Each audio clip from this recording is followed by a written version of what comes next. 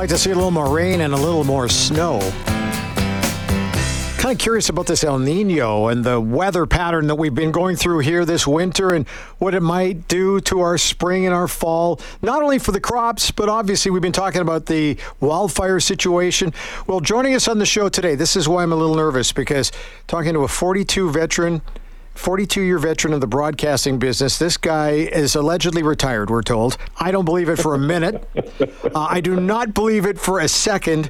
Always been spreading the message of Canadian weather, and he knows his weather. Lifetime Achievement Award winner from the Radio and Television Digital News Association. 30 of the 42 years, the main meteorology expert at CTV in Calgary until 2021. Joining us, it's our pleasure to welcome David Spence. David, how you doing? Good, Brand. How are you? You really did your research there. Well, you know what? I had to, because I just automatically assumed that you had all this experience watching you in Calgary for all those years. You know Southern Alberta better than anybody. You know Central Alberta almost better than anybody. But the weather is just, this has been a crazy, crazy winter. You've seen a lot of them, though. How would you rate this one? Well, this is definitely one of the warmest. I came to Calgary in the 80s. And we had some pretty warm winters back then, too. I thought I'd arrived in paradise, having grown up in Winnipeg. And then we kind of went into a cooler pattern for the next couple of decades. And this is the first winter that has actually reminded me of the warm winters we had back in the 80s. And I've enjoyed it, but others haven't. We certainly have not had the moisture that we need. We're in a very dry situation. And it looks like we may be stuck with that through the rest of the spring. Well, let's talk first and foremost about this whole El Nino thing. This has been pretty powerful. The last one I remember was, 97 into 98? Like, how would you rate these two back to back? Well, this one definitely is one to remember. This is the third El Nino we've had since 2010. We had one that was pretty long. It went from September of 2014 to May of 2016, over a year. Then we had a shorter one in 2018, 2019. This one began last April. It looks like it's going to last about a year.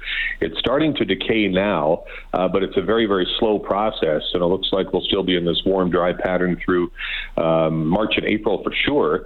And then it'll switch to La Nina, which is the opposite of El Nino, which means a return to wetter and colder weather, probably for next winter. So next winter may be back to normal. Might have to pull the shovel out. Might have to. It's been crazy. It's been a brush summer.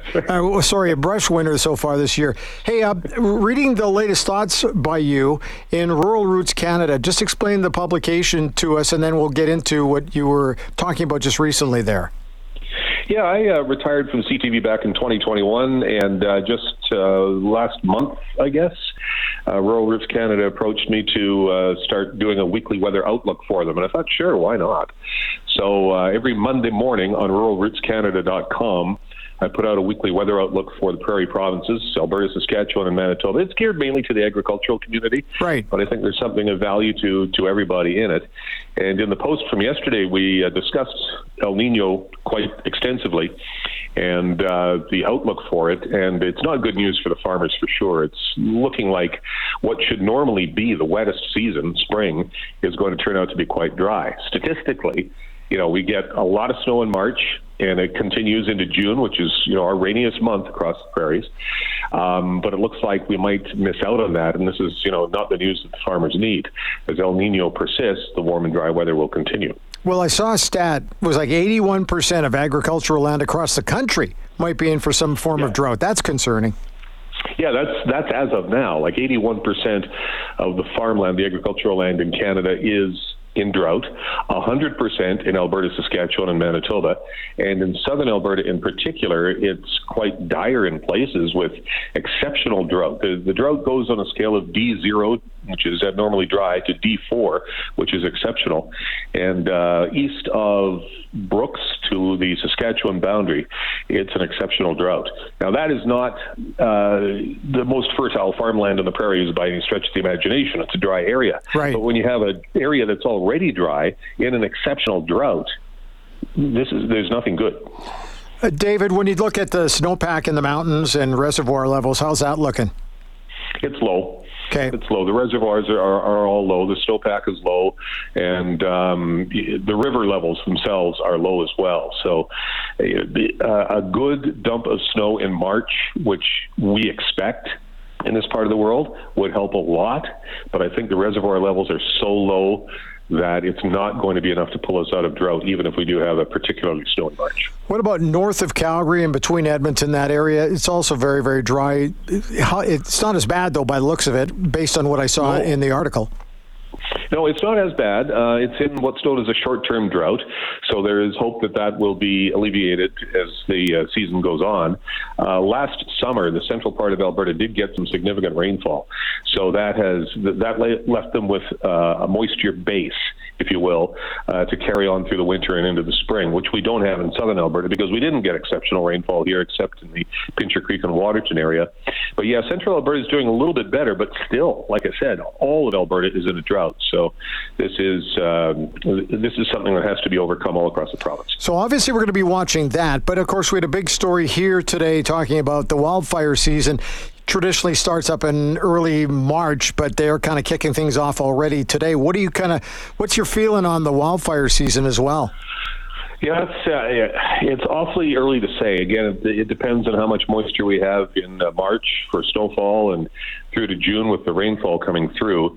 It's almost impossible to say what the wildfire season is going to be like. But what is of concern is the number of zombie fires out there, the fires that continue to burn underground through the winter.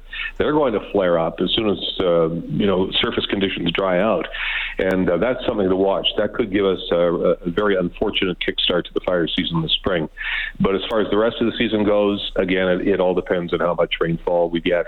It also depends, there's the human element. I mean, people have to be careful, right? You have to be careful with your campfires and your ATVs and that sort of thing to keep the fire risk down. David, when you're looking at different patterns, how many weather models do you still look at?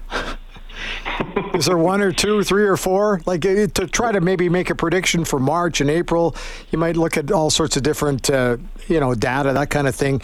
Do you still go deep into that kind of stuff? I do when I prepare the Rural Roots Canada posts on Monday morning. So Gotcha. Sunday I'm pretty into it. When I was doing daily forecasting, I averaged out 10 models a day. Wow. And yeah, it's interesting work for sure. So what do you figure here for March? We know what we normally get in Alberta, but this is not normal.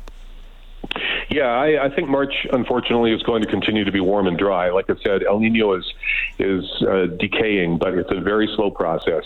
And likely we won't see any significant change until maybe the end of April, early May, something like that.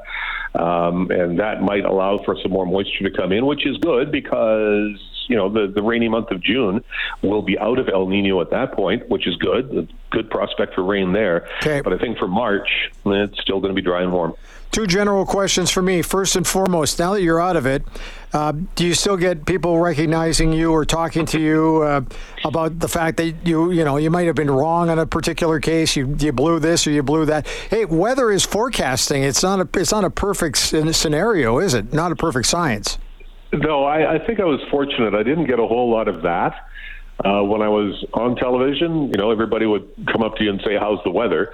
And since I left, people are coming up and saying, how's retirement? So that's really nice. That is good. Hey, when I was just thinking about an intro for you, I was going to call you the Dean of Alberta Weather. However, Bill Matheson was pretty large here in the Edmonton area. So I hope you're not insulted by the fact they didn't call you that. But Matty was around for a long time, but I think you certainly were on longer. I think, were you not?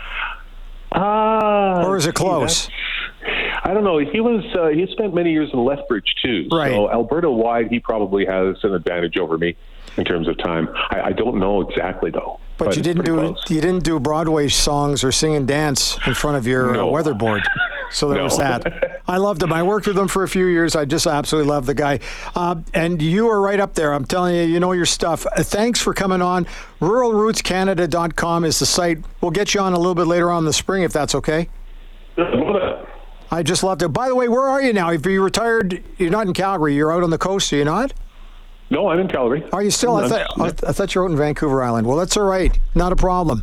Love it. No, it's Calgary's my home. My kids are here. I'm going to stick around. Beautiful. Hey, David, thanks for this. I appreciate it. All right. Thank you.